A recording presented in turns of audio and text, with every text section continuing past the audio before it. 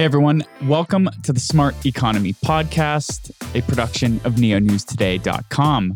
Today we were joined by Michael O'Rourke. He is the CEO of Grove. Grove is tasked with building and maintaining the core protocol of the Pocket network, but is also going to primarily be focusing on building the tools and onboarding the next wave of developers and users that will leverage this core infrastructure that allows us to use these blockchain ecosystems.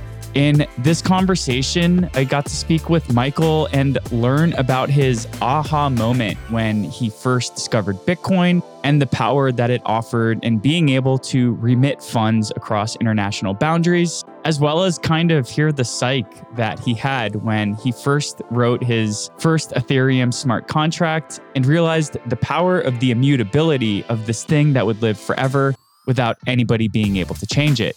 We also spoke about the core value that decentralization offers in terms of anti-censorship. And we talked about the robust market share that Pocket Network has been able to derive of all Web3-based RPC calls, as well as acknowledging the future that the team needs to build for. With that said, I really enjoyed chatting with Michael, and I hope you enjoy the conversation too. Hey everyone, welcome to the Smart Economy Podcast. Today we're joined by Michael O'Rourke. How are you doing today, Michael? I'm doing great, Ellen. How about you? Thanks for having me. Yeah, I'm super psyched to chat with you on this call. I normally would say what the title is of the company you work for, but you guys just went through a rebranding. So can you tell us what your title is and the new company you're working for? Yeah, I'm the CEO of Grove Infrastructure, formerly known as Pocket Network Inc., which, as I'm sure you can imagine, can get confusing having Pocket Network Inc., Pocket Network Foundation, Pocket Network DAO. So as the protocol grew, it felt very prudent for us to separate the actual company from the protocol itself. Perfect. Yeah. I work in a blockchain ecosystem myself that has this bifurcated three-headed monster that leads the direction of the ecosystem. So super psyched to dig into that in a little bit. But I kind of want to jump into the deep end here. And I was watching one of your previous podcasts where you mentioned that in 2017, during the crazy ICO boom, that 80% of all the activity went through one server, essentially. So you brought up this really philosophical question that got my gears rolling, and that if we have 80% of the activity going through like a single server, then that makes the opportunity for a nation state attack on a network to be possible. So to jump off into our conversation, how do these decentralized systems we're building really compete against that? Because the nation state is the singular entity that has this all-encompassing power, and we're just hodgepodge of peer-to-peer networks. So from your perspective, what is the ways in which these decentralized networks can amalgamate, work together, and empower one another to prevent a nation state attack in that scenario? Yeah, you're not kidding. We're really jumping off the deep end here. So I think there's two pieces of this. There's kind of the supply and the demand. And in a traditional context, whether it's Amazon Web Services or something like that, Amazon owns both the supply and the demand of every piece of the stack, right? They host the infrastructure and they also have the different startups and users and so on, developers building on Amazon Web Services. So for me, it's about separating those two things and creating the ability for people to basically build businesses on both sides of it. And if you have a large enough market that is global, you can then actually begin to fight against any individual nation state attack, for example. So as to use Pocket Network as an example, we've got a supply side that's quite global, where we have people running nodes in 20 plus countries. And we're in the part of the evolution to have the same thing happen in the demand side. And that's where I think the real magic comes in, because we have Grove here, which builds on Pocket Network and is offering RPC service as a US-based company. But by being able to give the opportunity and enable others to build our same business around the globe with their own take on it, their own technology, whatever it is, you then have created a system that is supranational or above the jurisdictions of just the United States, for example. Awesome. How did you get to this point? What was your career trajectory since studying in Florida and then ending up here? Because 10 years ago, this wasn't a field. And now 10 years later, we're building not just blockchain networks, but like services for blockchain networks. And now, as you just mentioned, supply and demand side services as well. So maybe just kind of give us like the short umbrella overview of what your time has been like since you graduated from USF.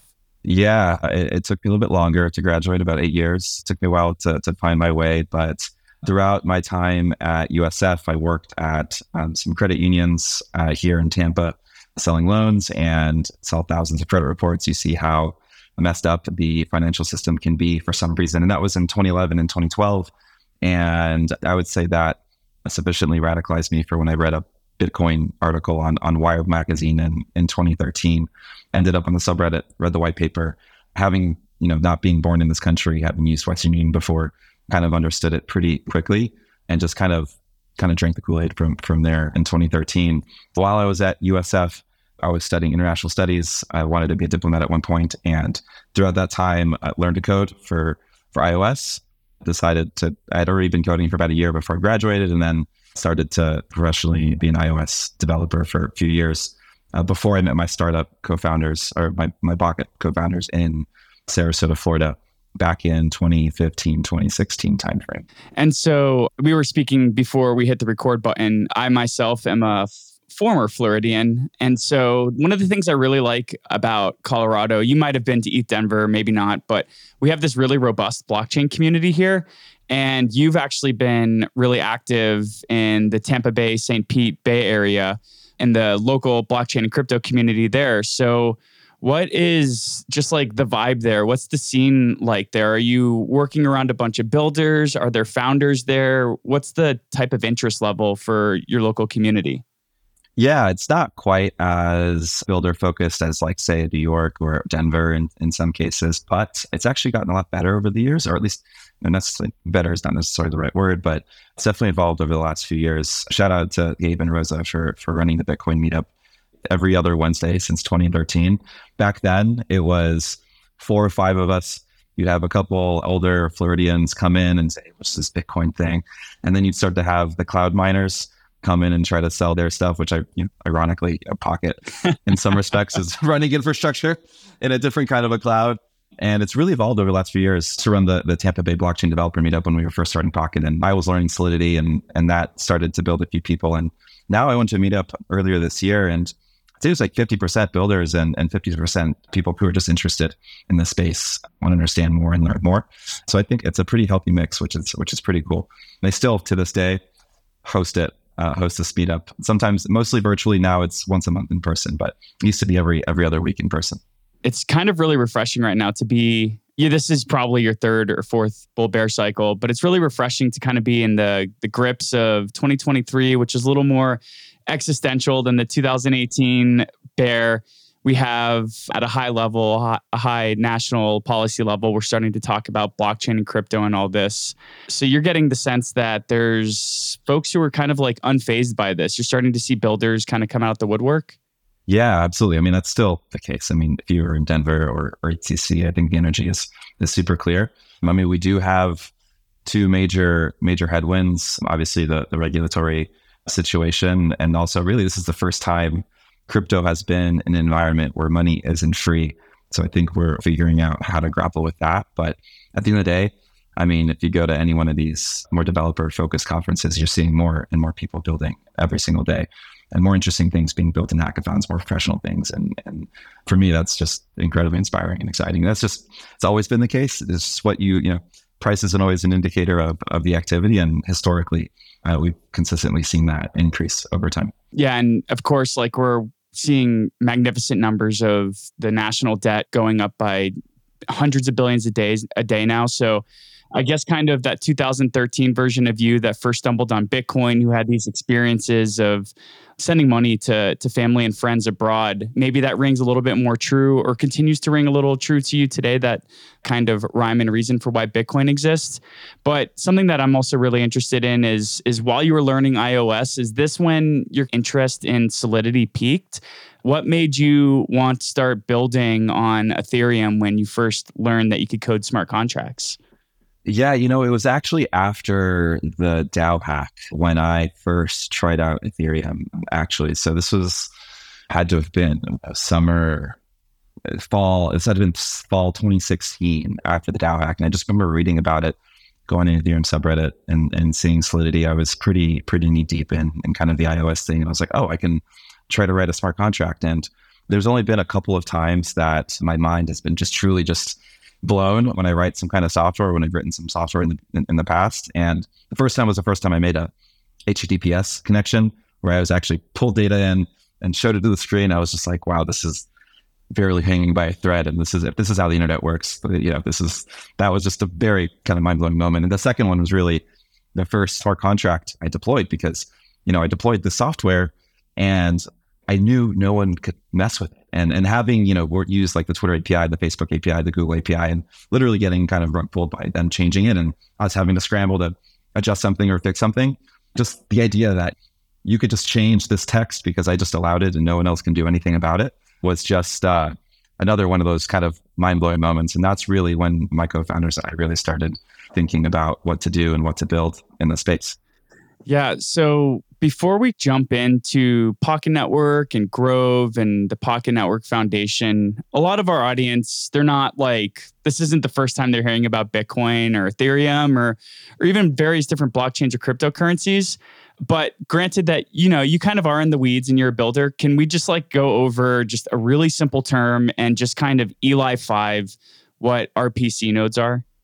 Yeah, the best way I can describe it is every time you open up a wallet, either on your phone or your computer, and you see the little loading screen before you see your balance, and then all of a sudden you see you have like 5 ETH on your MetaMask wallet, for example, that data comes from a full node, and that comes from services like Pocket, what Pocket is set out to build.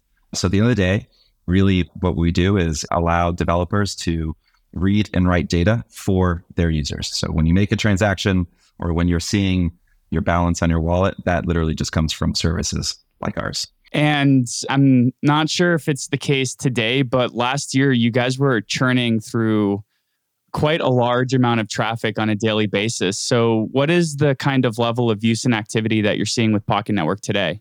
Yeah, we stayed pretty stable, generally in the 1 to 2 billion mark. We grew very quickly and for context, this is still a drop in the bucket. I think I would estimate there to be somewhere between 100 and 200 billion daily RPC requests a day that are actually paid for, that developers need. I think there's a bunch of other kind of free traffic, but let's call it just the world of which people actually pay for and need it, really deeply need it. So we're doing, 1 to 2 billion of that, 100 to 200 billion today. But really, we built out the network. We launched it in 2020. And really, it was the kind of first network of its kind. And that first year, we really spent just kind of fixing things. We forked Tendermint. We had a bunch of issues scaling the network on the supply side.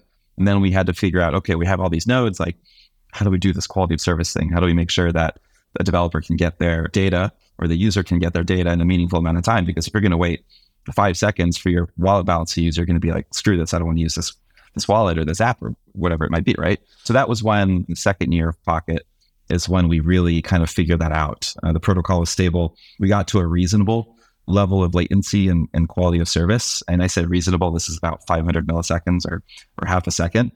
We were doing maybe like 5 or 10 million requests a day at the time. So we just said, screw it, let's open the floodgates and let's see how far this can scale. And our assumption was that the more scale we would get, the more we would understand the edge cases and the problems, and therefore improve the quality of service as we went. So yeah, we went from about 10 million requests to over 1 billion in about 10 months. And we were like, okay, this works. The whole thing actually works at scale, at a meaningful scale. That's really what led us to Grove and where we are today. But that was a really fun and exciting time. Because I still wake up today and I see Pocket Network and I'm just like, holy shit, this thing is like coordinating infrastructure on a global scale without taking any rent, picking the nodes and sending the traffic. And it's really a mind-blowing thing. And billion of anything is a lot. And for us to be able to get to this scale has just been really incredible. And really since then, once we got to that level, it's been like, okay, one, this is costing us a lot of money on infrastructure. Two, we've got some awareness.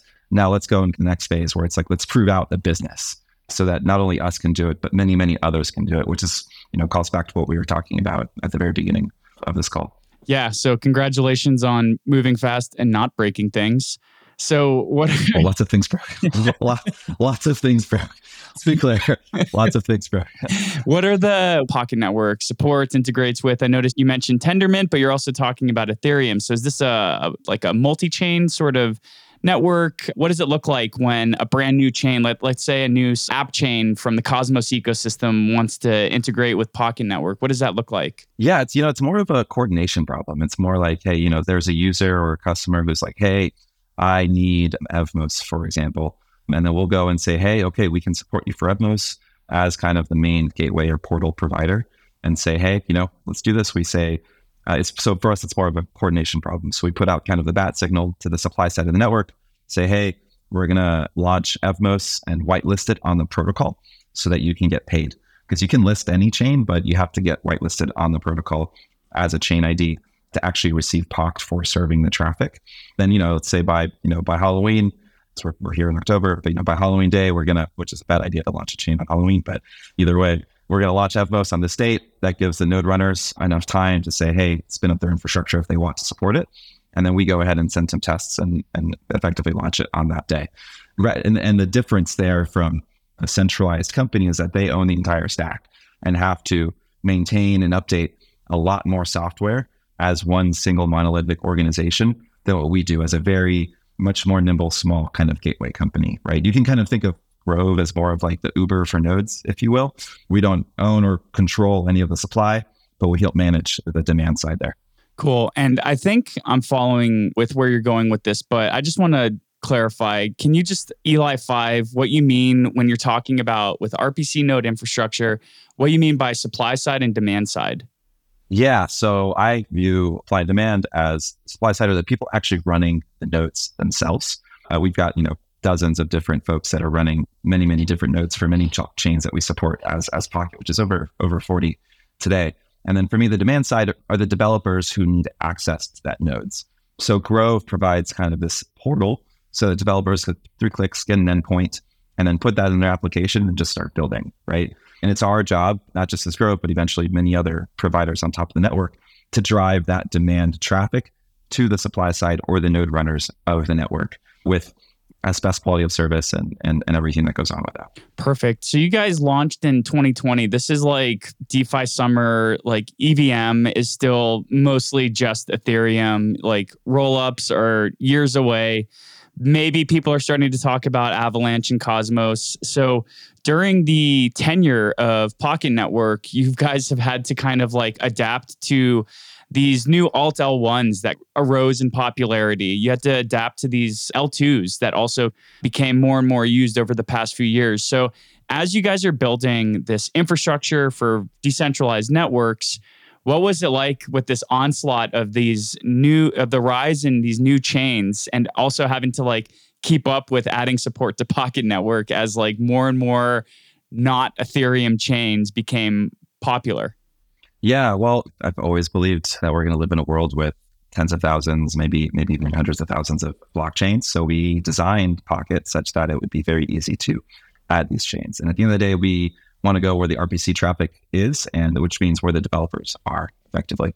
That first year, we just supported Ethereum in Pocket, and we made the explicit decision to add as many chains as possible. So to give you an example, what really helped catalyze our growth back then was, we decided to add Harmony as a blockchain in 2021, and they had an app called DeFi Kingdom start to just absolutely explode on the Harmony chain. And we already supported them. And then there was a moment in time when the kind of foundation operated RPC was having issues or went down, and all of that traffic ended up settling on Pocket, right? So for us, it's always been kind of skating where the puck is going in the sense of trying to support these chains and growing with them, especially as their ecosystems grow and really trying to leverage Pocket's unique properties and help these communities and these blockchains grow as well. Yeah, that's really cool to just be there and ready for when those parabolic movements happen. So how does Pocket Network earn fees, earn revenue, earn an income? Is it in the Pocket token? Are you earning tokens on these various different networks that you guys are supporting? What does that kind of economic model look like?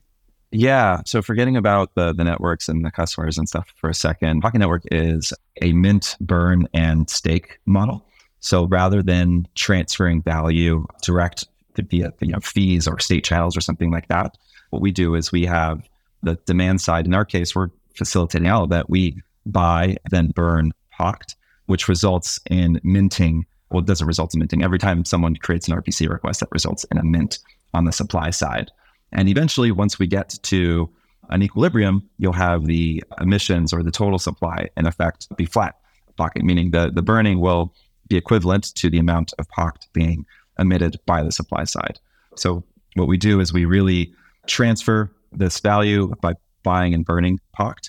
And then on the other side, the supply side. And we just, from first principles, we just found that this was a far more efficient way for us to transfer that value than kind of incurring this cost of coordination, where if you think about a network of 1,000 validators and you're sending fees constantly and they're constantly coming to consensus around those fees, that gets really expensive very quickly. I mean, if you think about just the inertia of just a one-time stake that slowly gets burned, and then they are then emitting or minting this Pocket in batches, basically, that's a much more efficient way to really transfer that value, which is why we landed on this model. Cool. So there's 3 entities that are in the Pocket, charging the direction of the Pocket ecosystem. So you have Grove, you have the Pocket Network Foundation, and then you also have the DAO. I have a few questions for each of them, but can you just kind of elevator pitch? What are the 3 entities? What are they responsible for? And then we can go from there. Yeah, just to set some context, many blockchains, in my opinion, if you draw a triangle between a government, a corporation, and a religion, a blockchain is right in the middle, right in the middle.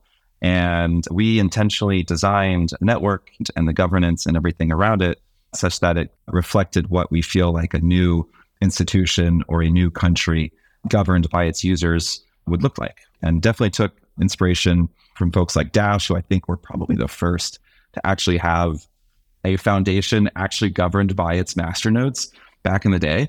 But we mapped it so that it fits use case. But we basically have the development company, which is the core maintainers of the protocol, which is Growth, right? Formerly known as Pocket Network Inc. We've shifted from being a company that is kind of building out this network, that we built out the network that we launched, to now shifting into building the business on top of the network and showing others how to do it as well. And with that change in, let's call it, incentives, it's really critical to have a credibly neutral steward of the protocol and facilitator of the protocol itself, which is where the foundation comes in. When the foundation comes in, because the world doesn't know how to really work with a DAO. If you go to some corporation or whoever it is, you want to throw a conference, whatever it is, or you want to hire someone from the DAO, that infrastructure really wasn't there to begin with. So we made sure we had this foundation that was able to be nimble enough to make decisions and have the capital to be able to facilitate and allocate to whatever it is that is to the benefit of the network, purely as that kind of an entity, basically. And the important part here, learning from things like Tezos and Aragon and some others that have had some issues with their foundations and development companies and this sort of thing. I mean, it was really important for us to have the Pocket DAO actually be able to have oversight and control over the foundation's directors. So what we did is we actually created this foundation in the Cayman Islands, and we chose the Cayman Islands because they had the flexibility to say in the actual creation documents, the Pocket DAO can hire and fire the foundation directors via vote. Kind of taking that metaphor from countries, especially, we designed Pocket DAO, which is literally anyone in the Pocket ecosystem, whether you're a node runner, demand, community member, it doesn't matter, to be able to claim a vote to vote on the protocol's matters, right? So the Pocket DAO really votes on 3 main things: the monetary policy, protocol upgrades, and a treasury. So we have a certain amount of Pocket that gets emitted that goes into the Pocket treasury, and the DAO basically governs and manages all that, on top of making sure that the foundation are good actors and are doing things, within the will of the DAO. Because if the DAO says, hey, go allocate $1 million to this thing, but then they go and steal it or take it or something like that. Well, now the DAO can actually fire them and replace them, which is really cool in my opinion. And when taking the company metaphor, we have Grove in here that is really trying to not just enable ourselves, but many others within the ecosystem as well. So that's kind of a quick overview of three main entities. That said, there's dozens of other entities that are contributing to the protocol and individuals and this sort of thing as well. Yeah, let alone the businesses that are coming to build on top of Pocket Network and everything like that. So that's really super cool, actually. What's a politically correct way to phrase this? Have you guys gone through any transitions where you needed to effectively leverage the power of the DAO to oust somebody who was acting in a negligent manner on behalf of the foundation? No, thankfully. I was actually on both the foundation and and obviously I'm CEO of Grove. I willfully and willingly stepped down from that. And we now have three fantastic directors, Jack, Dermot, and Nelson. And they also have their own independent team as well. So there's a clear wall now, actually, between, for example, Grove and the foundation. Before this year, that wasn't the case, but also the foundation wasn't really active or doing anything. So that separation, as the protocol grew, as it became more decentralized, as Grove started to move into more operating a business, those incentives are really, really important to separate because it's very, very clear those things are intermingled. It gets very complicated very quickly. So it's very important for us to make sure that the stewards, the protocol, such that the foundation actually owns the Pocket Network IP and everything around that, and the trademarks and everything around that. The foundation owns that, and it's really important for them to be the steward, the credibly neutral steward of the protocol. And in many ways, they have really the hardest job because they have so many different constituencies that they work with, and everyone, more people, more entities, more complications. So, which is the nature of these things. Well, I mean, also more people, more complications. That's a good thing, right? You guys were focused on building a protocol and now you're focused on building a business. So what was that inflection point like? When did you know that now, 3 years later, after you guys built Pocket Network, you were like, okay, it's time to separate the identity of Pocket Network Inc., create Grove, and really remove Michael from the foundation and put you into this new role where you're looking to onboard new businesses, onboard new teams as a business use case and not necessarily as core developers to build out the infrastructure? Yeah, the core team is still under Grove, but what's really nice is that the foundation has hired a PM, Matteo, who's fantastic. So they're kind of, this kind of leads into the foundation being the main facilitator or the shelling point behind the development of a protocol with Pocket. I kind of see a future where we'll have many entities with their own R&D protocol development teams contributing to the protocol. And I think Bitcoin and Ethereum are very clear and obvious examples. That Coinbase or BitGo or BitPay, for example, hire Bitcoin protocol engineers to contribute because it does also help their business. Maybe they need a UX improvement where some important Bitcoin contribution helps, make things a little bit easier, for example, right? And I wouldn't say it was one main inflection point. I'd say it's more of consistent tension points where you see how, in your mind, if you're making a decision, you're like, this is better for the protocol, for the business, or vice versa, right? And you want to be able to just separate that as soon as possible before it gets too intermingled. And I think we did that, frankly, at the perfect time. And thankfully, we've got Jack and Dermot and Nelson, who all three of them I've worked with for really since 2014 in earnest. And there's really no one who I would trust more to actually be operating the foundation today.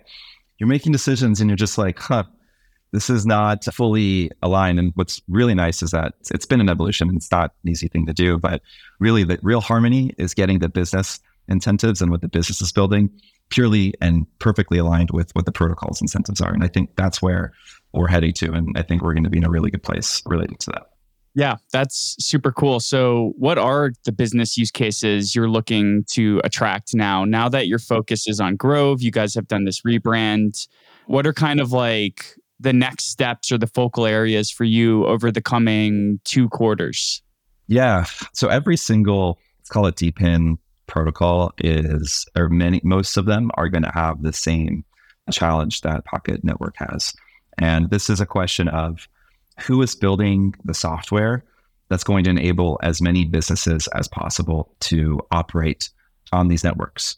And what I mean by that is, I used Uber as an example, right? Now we have Uber, Grab, line, you name it, right? But these are all independent businesses that are just fully full stack, if you will, rather than using the same underlying infrastructure across the globe, right? And the question is, is the foundation going to build out the software, give it out and have it at the races, or, go our route, which is build out the software, open source it, and enable as many businesses as possible, as easily as possible to build on top of Pocket, right? And the way they like to think of it is we're the first gateway, but I want to see a world with hundreds or thousands of gateways on top of the network. I think that's dictated by scale, by the market in terms of like what developers are building, what's being built.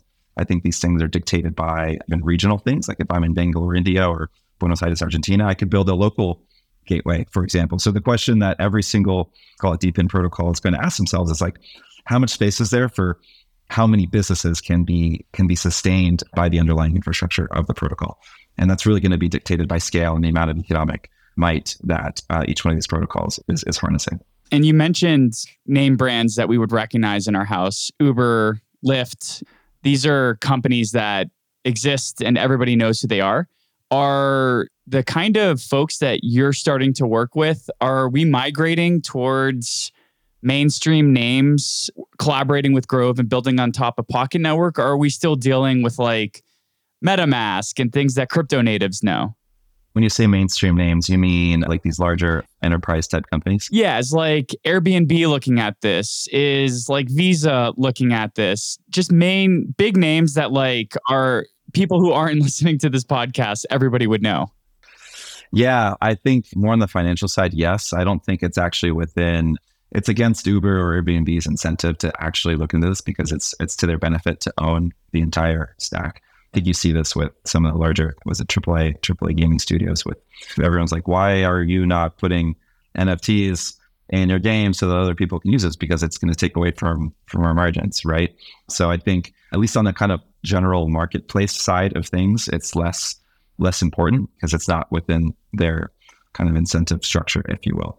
That said, I think it's pretty clear that some of the more financial side, fintech, these sorts of apps and these sorts of businesses are definitely looking at it in different ways. I mean, Robinhood, I think folks like, like Fidelity, OGs in the space, looking at it, for example, or have been looking at it and continue to. So it's more on that side, in my opinion, rather than, let's call it the marketplace side. Now, there may be someone that sees an opportunity there and says, hey, let me leverage this, but I haven't really seen too much of that outside of like a Nickelodeon creating like an NFT marketplace to improve their brand, right? But that's more of a media company, right? Rather than a marketplace business. Yeah, this is kind of a philosophical question and maybe requires some beers rather than coffee. It's still daytime here. But you did mention that like these decentralized protocols are essentially going to eat away at the value add that like a large conglomerate has when they silo their own tech stack. What does the world look like when, let me take a step back, like banks are starting to look at integrating DeFi protocols and doing more than just simply custodying Bitcoin and Ethereum. They're starting to see that there are alternative uses for these decentralized networks. And if they don't start building and learning how to use them in a decade or two, they might become irrelevant. So what does something similar look like for just big name brands that still want to own their entire tech stack? What does that kind of inflection point look like for our future when these big companies are realizing, holy crap, there is actually benefit to outsourcing to these decentralized open source public networks, and maybe we can build on top of this rather than fight it? Yeah, I think it'll be scale and size of the market, and as we kind of chip away at their customers, right? What's really cool about the DeepIn space is that all of us are getting away from this self-referential, let's call it DeFi thing that happens where it's the same money moving around within the various different, blockchains or DeFi apps or whatever it might be. Just to give an example, I was on a panel, mainnet a couple of weeks ago with the folks from Demo, LivePeer, and Helium. And Helium launched a $5 a month cell phone service using their hardware, for example. Demo has got this plug-in thing in your car, and it's actually creating real tangible benefit for non-blockchain people in the world, right? We're in a different position because we are primarily catering to blockchain developers, but even then we're able to offer prices or advantages that is literally impossible for them to offer. So I think it's going to be a slow chipping away of increasing our market share as a collective relative to where these folks are until one day they're going to see and decide to integrate, build their own thing, whatever it might be, to credibly compete against it. I think as collectively, we are effectively building an institution that creates optionality for more users around the world and really driving more competition for the world as it exists today. Awesome. I love it. It goes back to what we were talking about earlier, just supply demand. When there's more demand for this sort of everlasting supply that will actually reduce costs for large scale existing industry and enterprise, that's when we really start to see these DPIN networks take off. And that's something I also want to touch base on. I've been kind of a degenerate since 2017, and I love when these new kind of acronyms pop up. And I have to really admit, DPEN is something that caught me off guard. I haven't really seen much in terms of this term being used before 2023. So it seems like Pocket Network, Helium, and these others are really pioneering in this space and kind of giving it a name now. So can you just, Eli 5, what's DPIN? You gave some examples already, so we don't really need to dig too deeply into it. But like, what is DPIN? Does it have to be like a company like Helium that sets up these wireless nodes that cell phone users can now tap into? Or could it also be something like tap and go experiences where there are NFC readers at a conference and you can tap your phone, kind of interact with a blockchain network? What does the whole spectrum look like? Yeah, so I think Masari coined this actually and have been pushing it, which makes sense why it was available. But it seems to have caught on. And for better or for worse, I think it's actually good to have a separate umbrella relative to like DeFi as an example, right? I mean, DePIN is decentralized physical infrastructure networks. So if I'm building a device that allows people to scan their NFT, if it's not connected in some way or somehow to a blockchain, I wouldn't consider that under DePIN. But it's a pretty broad umbrella, right? You have Pocket Network that is incentivizing people run, Dubai servers or run bare metal infrastructure. You've got LivePeer that is doing what they're doing on the video side of things. You've got Helium that's incentivizing people to run these actual devices, right? Either in their homes or elsewhere. Demo's got this little physical device that you put in your car, for example, right? The storage networks like Arweave, Filecoin, storage, the name, the protocol called storage also fall under that umbrella. So I think it's a broad umbrella, but I think it's nice that it creates a distinction of the type of protocol that we're building. And so how does Pocket Network fit into the whole DePIN umbrella? If it was just me taking a glance from the outside looking in, it would just essentially be providing the infrastructure for these different networks to communicate with one another. Yeah, today it's just RPC. I think tomorrow it'll be things like indexing, supporting storage networks as well. So layering on top of an Arweave or a Filecoin or an IPFS. And for example, like you can host LLMs, you may be able to host LLMs on Pocket, right? And incentivize people to run these models locally, right? For example. So there's a pretty well-known framework to thinking about the internet called the OSI stack, where it's 7 layers. And it's basically from the physical infrastructure layer up to the networking layer and everything in between. And there's dozens of protocols in each of those 7 kind of layers. I view kind of it's called a DePIN stack to be in a similar way where you can kind of pick and choose, like as if you were at a shopping store. Like I'm going to use Fleet for hosting. I'm going to use Filecoin for my files. I'm going to use Pocket for my RPC and indexing traffic. I'm going to use, and I'm going to plug in Helium for whatever reason, because that's the business that I'm building, right? So we're kind of building the core infrastructure to allow, I think, the future entrepreneurs of the world to actually build things that were literally impossible before, right? I mean, it took the internet was, ARPANET back in the early 60s, it took 50 years to get to mobile, which then changed everything, right? In terms of how we live in our lives today. So I think we're kind of seeing the puzzle pieces get put together and enabling people to pick and choose what pieces they would like to use for whatever interesting business that they'll be able to build in the future. Yeah, that's super cool. I remember when I was first getting into the crypto space in 2017, one of the things that everybody was throwing around was we're still in the early days. This is the equivalent of the internet in the early 90s. So now that we have the advent of things like DePIN, we're starting to see these various different types of distributed services that could be added to a tech stack to like better provide for an existing business's needs. I guess, where do you view we are now as an industry with the advent of things like DePIN and the fact that Pocket Network does need to exist? Is crypto still in the 90s if we're using the internet metaphor? Or have we made a bunch of progress? Is progress kind of slow and trudging? From your perspective, where do we stand in terms of Web3 mass adoption aligned with like how the internet was adopted? I would rather look at the kind of time scale, right? And knowing that over time, or each consecutive technology that gets built, whether it's like communication technology or coordination technology, ends up getting to market more quickly or getting mass adoption more quickly.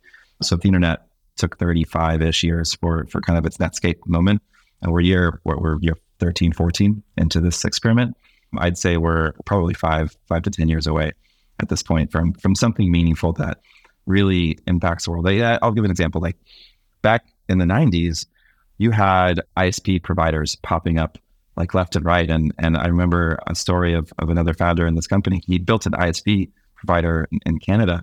It got to the point to where he couldn't buy enough copper wire to support the neighborhoods that needed the access to the internet, right? And I don't think we've gotten there yet in our space where literally everyone in the world is just trying to access this thing. And I don't think it's going to be like, I'm going to try to access the blockchain. I think it's going to be some set of apps or something that meaningfully improves our lives in such a way where it's like, holy shit, I have to use it. Sorry, this is really helping me out or whatever it might be. So I still think we're a ways away from that if you look at it at a time scale perspective. But the infrastructure that we're all building kind of in this deep in space is super hyper critical for this at the end of the day. And, if you look at our scale as an industry, I mean, if there's 100 to 200 billion, let's call it RPC requests, just at the, talking about pocket land here, like Facebook is doing quadrillions of RPC requests, right? So we're still just a tiny, tiny fraction of the scale. And as we get to more scale, that's going to introduce more problems that need to get fixed, right?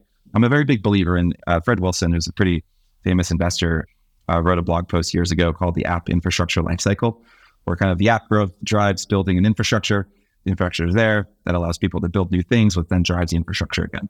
It's a really, really amazing blog post. And I think kind of see it in the cycles within our space, right? Everyone's like, we have all this infrastructure, we have so much block space, where are the apps, right? As an example, where you just see it if you're on crypto Twitter, talking to people in conferences and that sort of thing. So I think we're just kind of in a part of the cycle, and due to crypto incentives, we're actually able to, I believe, compress those cycles more so than we might have before. Yeah, absolutely. The thing that I keep thinking about right now, if it's the topic of the day, if you're listening to this in 4 years, it might be something different, but Friend Tech right now is the major crypto native killer app. But we're still seeing, like, for instance, today I'm seeing all these forks and a lot of people kind of getting wrecked off of corners that were cut because they were able to get SIM swapped, or the fork just wasn't built as well as the initial protocol was. So I guess, where are we like moving forward? Who do you want to work with next? Do you want to work with the Friend Techs of the world, or do you want to work with like the big mainstream, big brand names to kind of help slowly onboard and ease them into leveraging these decentralized protocols? What's kind of like Grove's plan of attack now that you guys have rebranded? Yeah, we want to enable as many businesses as possible. So whether that is large Fortune 500 company that needs to operate their own gateway with a certain type of node, for example, or that is it's called the Polkadot RPC provider, or the person who wants to build a data business around like centralized social, for example, or gaming or DeFi, you name it. We're kind of looking at everything, either enabling that or directly working with them ourselves. And a big part of the rebrand obviously was just to, separate, but also kind of elevate the business, and which I'm super happy and excited with it. I'm really happy with it. Very big believer in this solar punk meme, if you will. And there's a lot of people who are really spending a lot of money and focused on improving or getting to space and trying to exit, and which I think is important and critical. But we're building. Grove is dependent and built on basically a coordination technology. And for me, that's kind of what it really highlights to is, building the infrastructure so that we can really all settle on these public goods while enabling as many entrepreneurs as possible. Wrapping up, you said you had to end at the top of the hour. I want to ask kind of like a high level question. You're like legit an OG now. You're 10 years into the space. As an industry, do you think we've matured slower or faster than you initially would have thought of 10 years ago when you first read the Bitcoin white paper? Yeah, if you'd asked me 10 years ago, I would have thought we would have been colonizing Mars by now. I was way more optimistic about the pace of things. I think the truism, what is it? It's something I'm paraphrasing here, but things don't move fast until they do. There's some phrase there, but I think we're realizing how much hard work there is and where we're seeing the friction points in the real world with policy, with actually building useful things for people. These are just hard problems that just take really smart people and a lot of time to build. But once the things get put together, I think then we'll see an incredible inflection point. I think similar to what we're seeing with AI, for example, and that's been around for much longer. People have been trying to figure that out for much longer than crypto has at this point, right? So for me, it's these next 5 to 10 years that are going to be just incredibly exciting, and it's just so interesting being in this moment in time because there's a lot of cynicism in the space, and you're not really at the bottom unless people are existentially questioning like why they're here in many ways, and you see that all over in Twitter and in person. And I really do believe things aren't as bad or as good as they seem. And at the end of the day, if you look at kind of the fundamentals, and everyone is there's just an incredible amount of incredibly smart people here that are just building great technology. And I think there's going to be plenty of people that can find that can understand it and be able to put it together in a way that really drives the future that we're all trying to build here. Yeah, for the builders out there, there's no better time to build than during a bear. It is a lot easier to focus. There's a lot less chatter going around the water cooler, and there's a lot less noise. Wrapping up, if somebody wants to get in contact with you to build with Grove, or I guess also if somebody is interested in learning more about the DAO, because it sounds like there are two different kind of roles that the listener might be able to have. What's the best way for folks to get in contact with you to learn about the services that Grove can help provide a company? And what's the best way that maybe a listener or a Pocket hodler can participate in the DAO? Yeah, I would join Pocket Network Discord and also the Poctopus Den, which is the Telegram chat there. There's a ton of great people there that are really able to answer any question. And on the Grove side, you can definitely ping me on Twitter. It's my last name, just with an underscore instead of an apostrophe, @O'Rourke. So also, if you want to keep up with what's happening in Pocket Land, I'd recommend Pocket News. We don't know who they are. We think it's just an amalgamation of people, but these folks really do a good job of amplifying everything that's happening in the ecosystem. And it's quite incredible to see. Awesome, Michael. It was great to chat with you for an hour. I was really excited to dig in and kind of get a little nerdy, and you exceeded my expectations. So thank you so much for sharing this time to talking about the cool things that you're working on and to share your insights. It was really awesome. Thanks, Dylan. It was a pleasure. And it was awesome talking to you.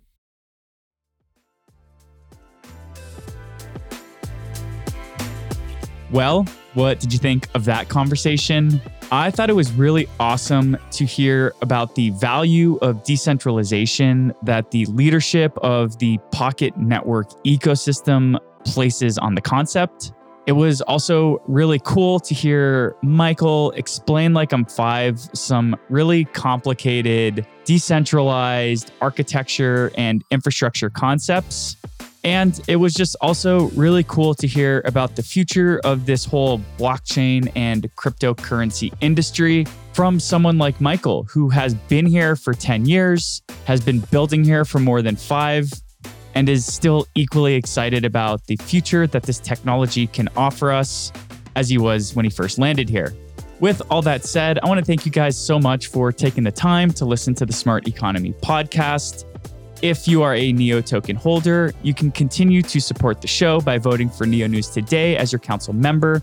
We've proudly been serving the NEO ecosystem since 2017, and we'll continue to do so using portions of our income to not only invest into projects that are building in that ecosystem, but also into the Smart Economy podcast so we can keep bringing you guys great guests.